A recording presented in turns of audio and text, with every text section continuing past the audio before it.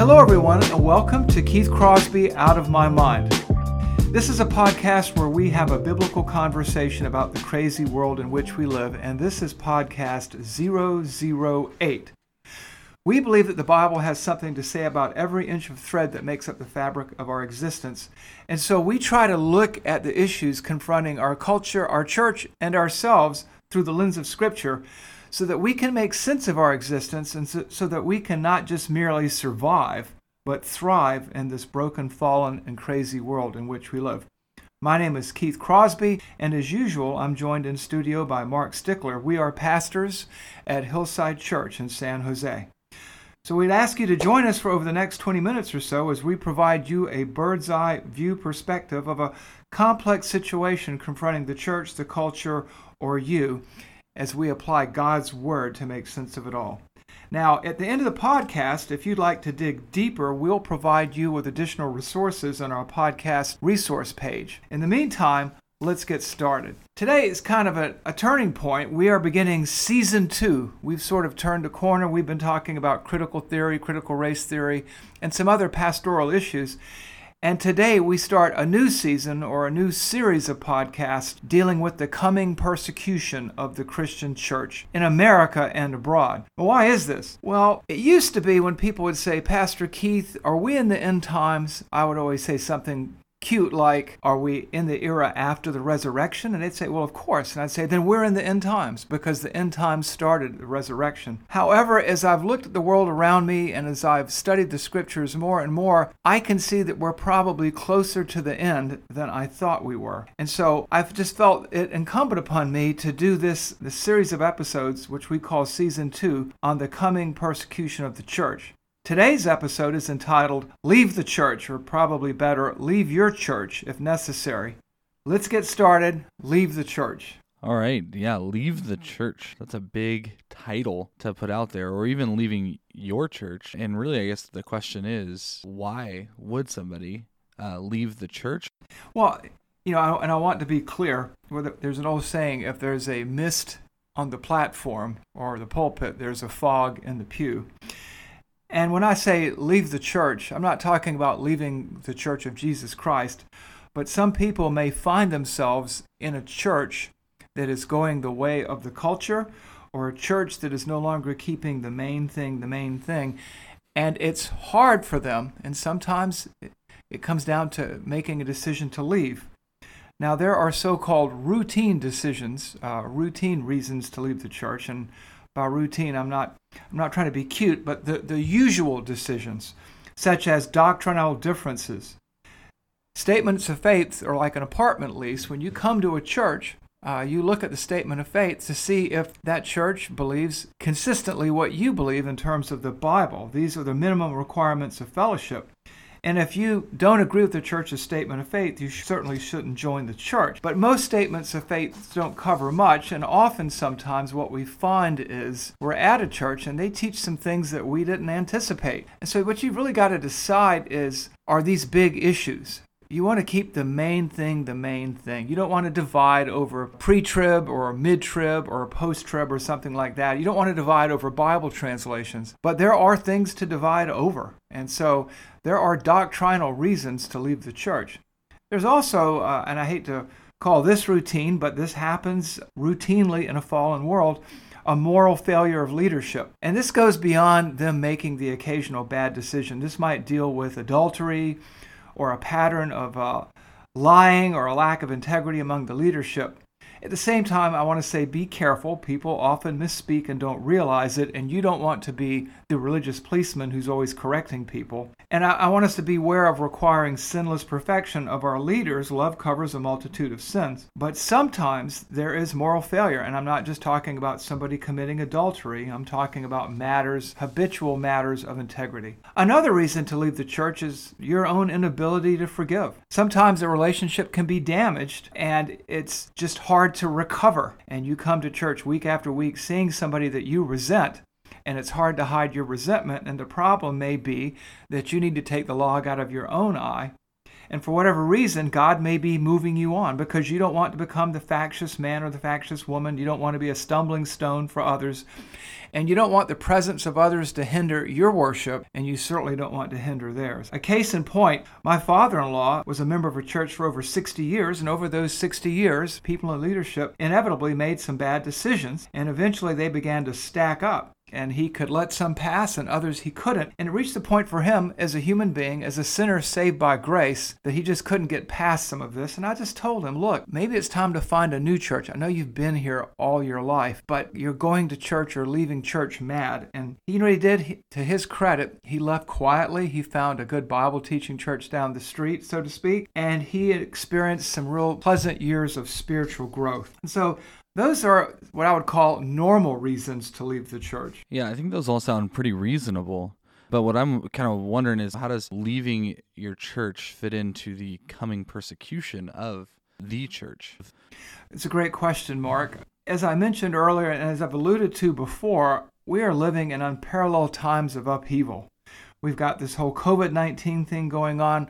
We've had riots and looting nationwide. The church, as it always has been, is on the wrong end of virtually every cultural issue, from abortion to traditional marriage to issues of gender. And I think what we're seeing in some cases is the church becoming a little war-weary. And when I say the church, I'm not talking about the dead and dying mainline denominations. I'm talking about the evangelical church. And what we're seeing is a desire to be liked and accepted by the community rather than standing on scriptural or biblical principles. There's a desire to catch up or catch on with the culture.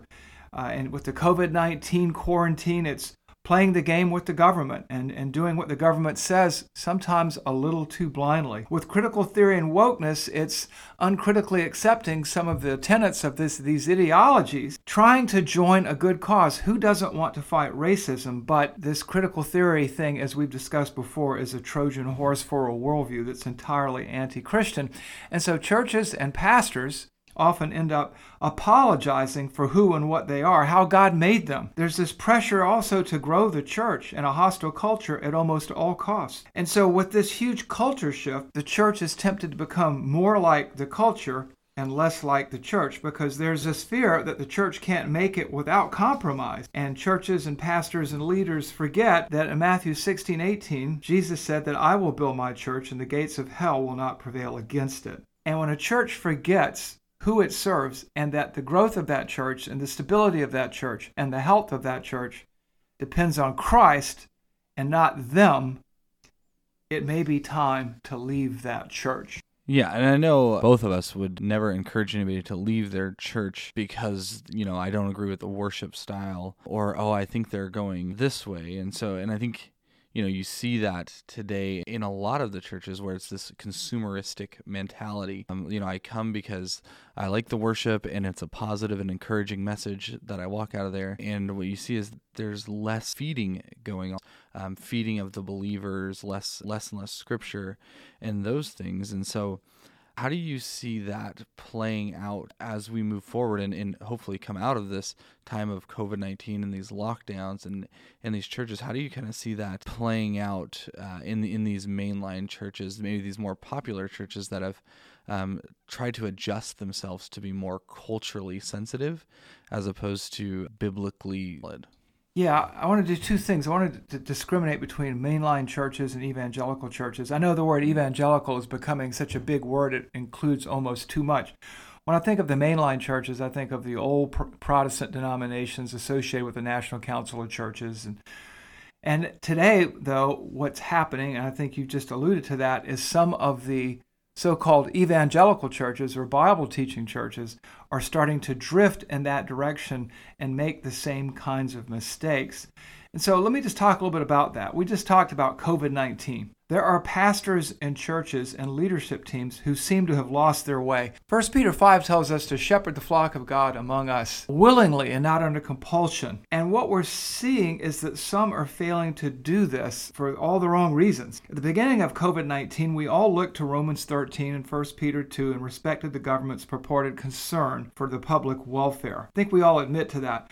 But as we look back over our shoulders through the lens of experience, you might say, or or through the lens of retrospection, I think what we see and have seen is an overreach by the government. There was more to it than the public welfare. Some of this became obvious when we saw the rioters and the protesters not observing social distancing, not wearing masks, and at the same time, nobody was lifting a finger to stop them. We saw casinos and liquor stores allowed to stay open. In California, they said the church was non-essential. You've got Costco, and I have nothing against Costco. I have nothing against Lowe's or Home Depot or these places.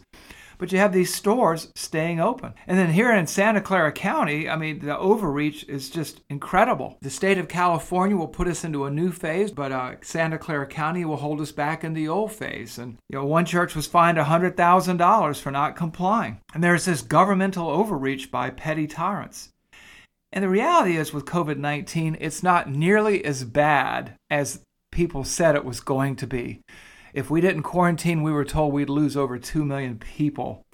But today, the numbers speak for themselves. And if you look at the CDC website, and we'll put a link on the resource page for that, if you're 0 to 19 years old and you don't have any comorbidities and you are infected, you have a 99.997% chance of not dying. Now think about that. A 99.997 chance. If you're 20 to 49 years old, if you're almost 50 and you're infected, you have a 99.98% chance of not dying. If you are 50 to 69 years old,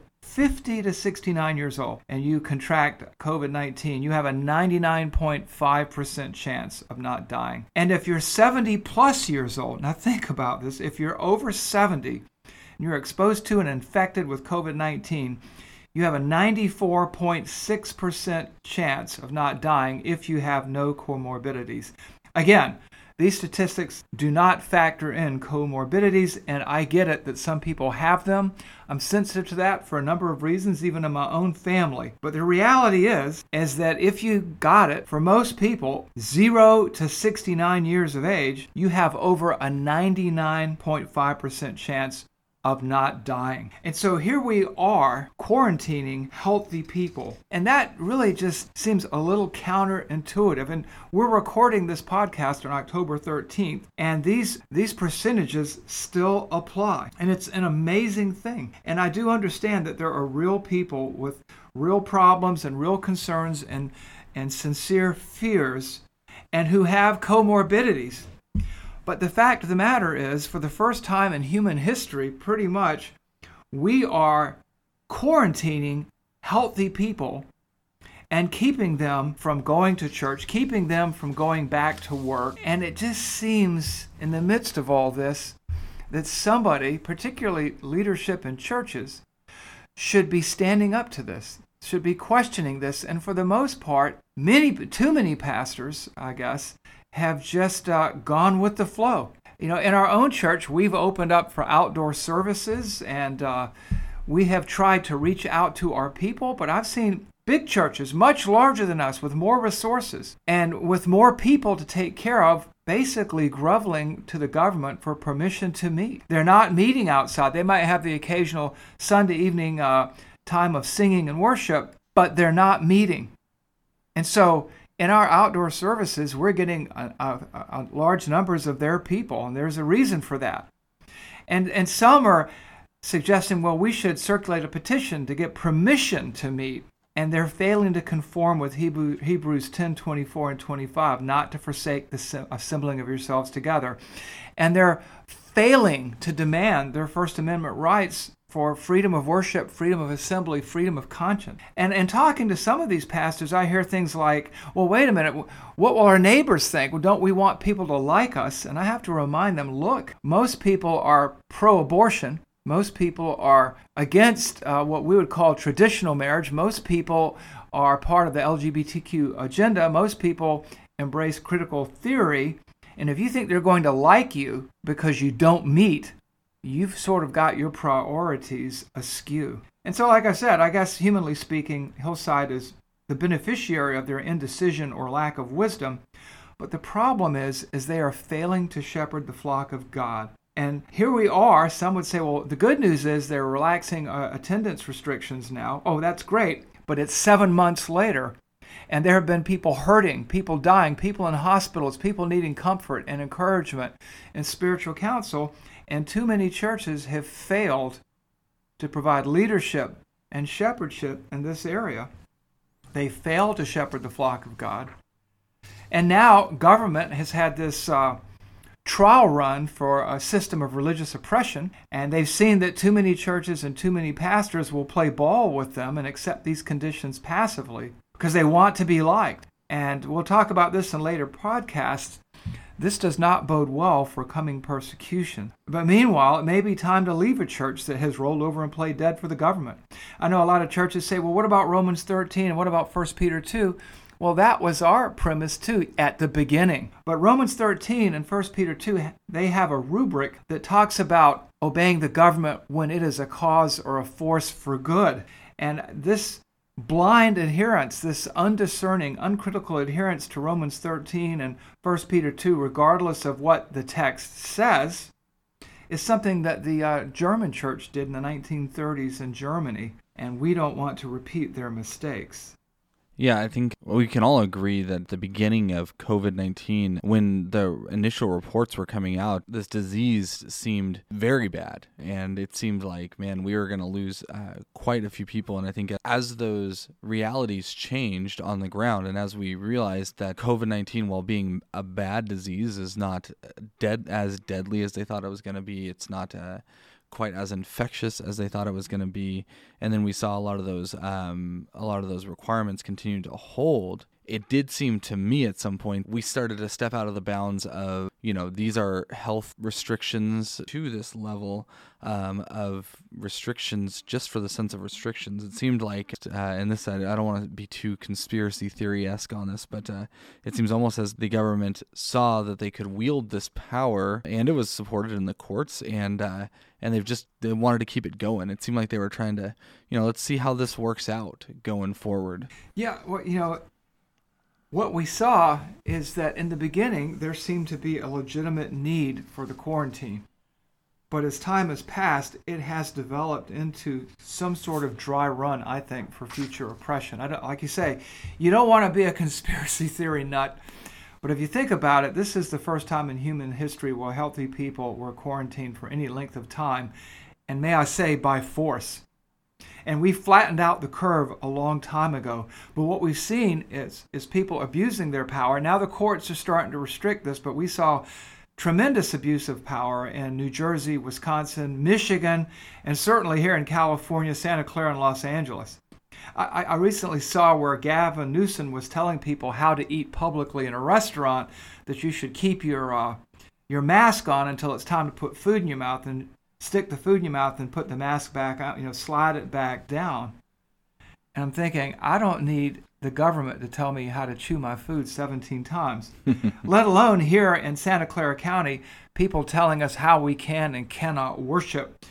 You have protesters chanting and shouting slogans, and we're not allowed to sing. And I think there are way too many churches playing ball uncritically, indiscriminately, readily with the government. I think of John MacArthur down in Southern California and his very brave and principled stand against these violations of our First Amendment freedoms, of course, but violations of Scripture, and how so many in the evangelical community have been quick to criticize him. They should be supporting him. And so that's why I say, if your church is playing ball with this present genre, this present protocol, it may be, and I say maybe, I'm not telling you to, but it may be time to leave your church. Because this is not the last time we're going to experience anything like this. I was reading an opinion piece in USA Today several weeks ago, and it said this: defeat COVID-19 by requiring vaccination for all. It's not un-American, it's patriotic. Make vaccines free, don't allow religious or personal objections, and create disincentives, they're talking about fines and tax penalties, for those who refuse vaccines shown to be safe and effective. Now, we're going to talk about this more in future podcasts, but what they're talking about here is if your religion, whatever religion it is, or as a Christian, you're uncomfortable with doing this, they're going to make you do it. They're going to fine you. They're going to penalize you. So don't think this hasn't been a dry run for something else, and don't think that we're not being prepared or groomed for something like this. There's going to come a time where there's going to be even greater pressure based on what they've been allowed to get away with here. In fact, I think it was last night, Keith Olbermann, you can see this on YouTube or on Fox News, was talking about the need to arrest those who disagree and arrest dissenters who disagree with what he believes. And I'm thinking, well, this doesn't sound too good. And in this environment, then we have the churches that have jumped on the critical race theory bandwagon, the woke bandwagon, without much thought, without critical thinking. And it's a failure of leadership. But what worries me is that these thought processes are becoming entrenched in the culture, and if the church and its leadership doesn't resist, we're going to pay the cost in a big way. Yeah, I think critical race theory is something that we've hit pretty hard here at Hillside Church from our pulpit. We've also had our conference on race to reconciliation, really kind of talking about what critical race theory is doing to the church. And then we've also talked about it here on the podcast a couple times. And so we've definitely driven that point home of critical race theory not being something that you want in your church. You don't want being taken over from that. So I'm wondering, what more is there that you have to say, or what more can you say about critical race theory and just really all that's going on, whether you look at where COVID-19 has taken us in seat, all the way to those churches that have definitely taken a front seat when it comes to critical race theory and those things. So what more can you kind of tell us about that and how it should play in our decision to whether or not we should leave a church? Well, you remember that sound clip we played a long time ago. I think it was one of our first podcasts, of these two atheists talking about if you wanted to divide the church, destroy it from the inside by getting the pastors woke. Well, you remember, too, we held our conference with Vodi Bakum and Neil Shinvey, and I've received emails, and I've been in contact with people, and I've done a workshop here or there, with critical theory, with Christian organization. But I got a phone call from a church in the Midwest, and it was an established church, but they had a newer pastor, and with this COVID-19 thing, they weren't meeting in person anymore. And so basically, he would do the simulcast on Sunday, and he's got a blog, and he's doing all these things. And what he's done is, with the people dispersed, is he's sort of taken charge of the direction of the church, and he's gone woke, and he's no longer keeping the main thing. And, he's recommending Robin DiAngelo's book, White Fragility, and other books, not necessarily Christian books. And there's less Bible and more politics. And the elders tried to talk to him and everything. And because they're meeting remote, some of it's on Zoom, very few of them can meet with him person to person. And he tells them, well, you're attacking me. You're a racist. You're a white supremacist.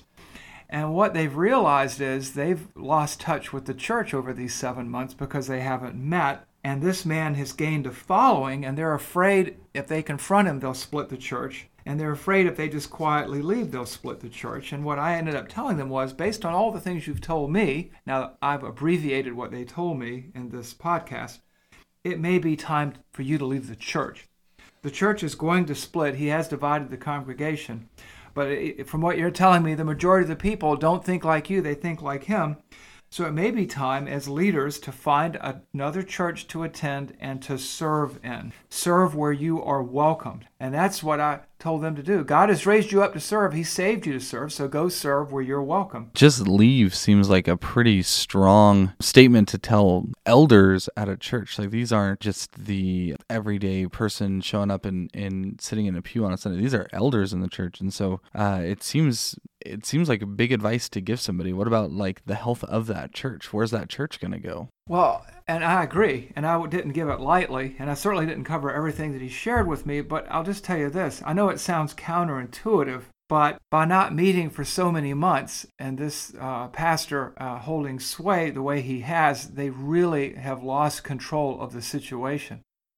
And they are, by their own description, somewhat out of touch with the congregation in a meaningful way. They can't make their case to the people, and so they can either leave or stay. They can comply, but what you don't want to become is the factious person.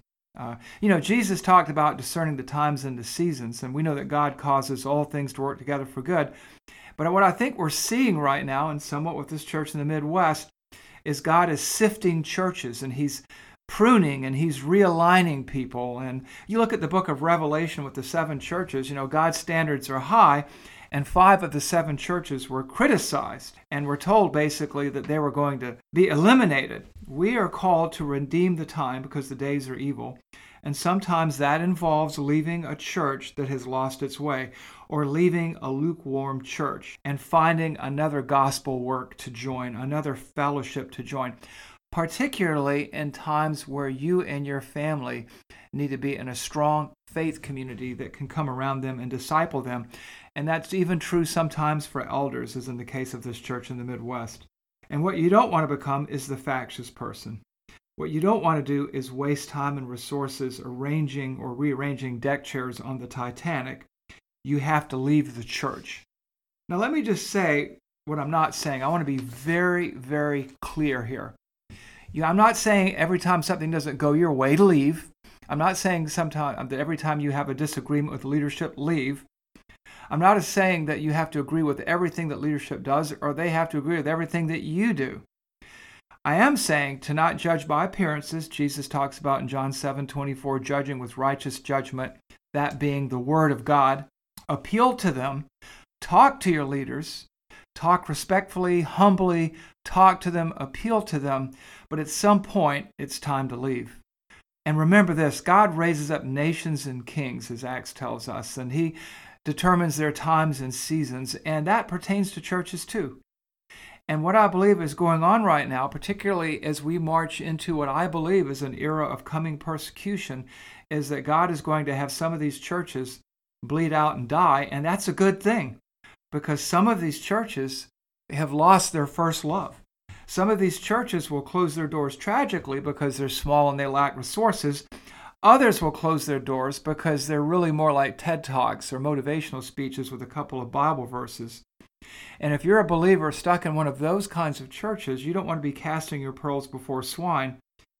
And if your church is apologizing for all kinds of sins, real or imagined, without much thought, and if your leaders are waiting for the government's permission to worship or to meet under any and all circumstances, it may be time to leave the church. Because from what I can tell, we are at the beginning of some coming season of persecution, and I think you're going to want to be among a fellowship of committed believers, shepherded by a group of committed leaders. And if you're not in a church like that, leave that church and find a new one. It's hard to say, but I think we're heading into an unusual era, and I think we're heading into a perfect storm, and you can see that already from the last 7 months. Well, Mark, I think we're out of time. That's it for today. Thanks for listening. If you'd like further resources, visit us online at www.gracetoliveradio.org and click the podcast resource button. There you'll find links to some articles that you may find helpful and some information, some of the stuff that we referred to in the podcast. In the meantime, I'd love to hear from you. I try to answer emails within 24 hours. And so send me an email, keith@hillside.org. And if you're in the area, we'd love to have you come and worship with us. You can learn more about our outdoor services at www.hillside.org/services.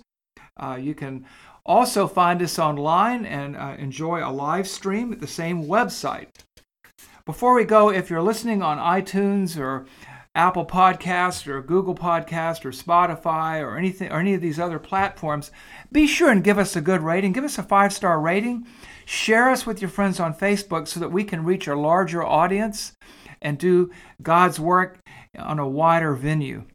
We release this podcast on Wednesdays, so we hope that you'll join us this next time. Be sure and just subscribe. That way you won't have to go hunting for us. Thanks for joining us today. God bless you and keep you.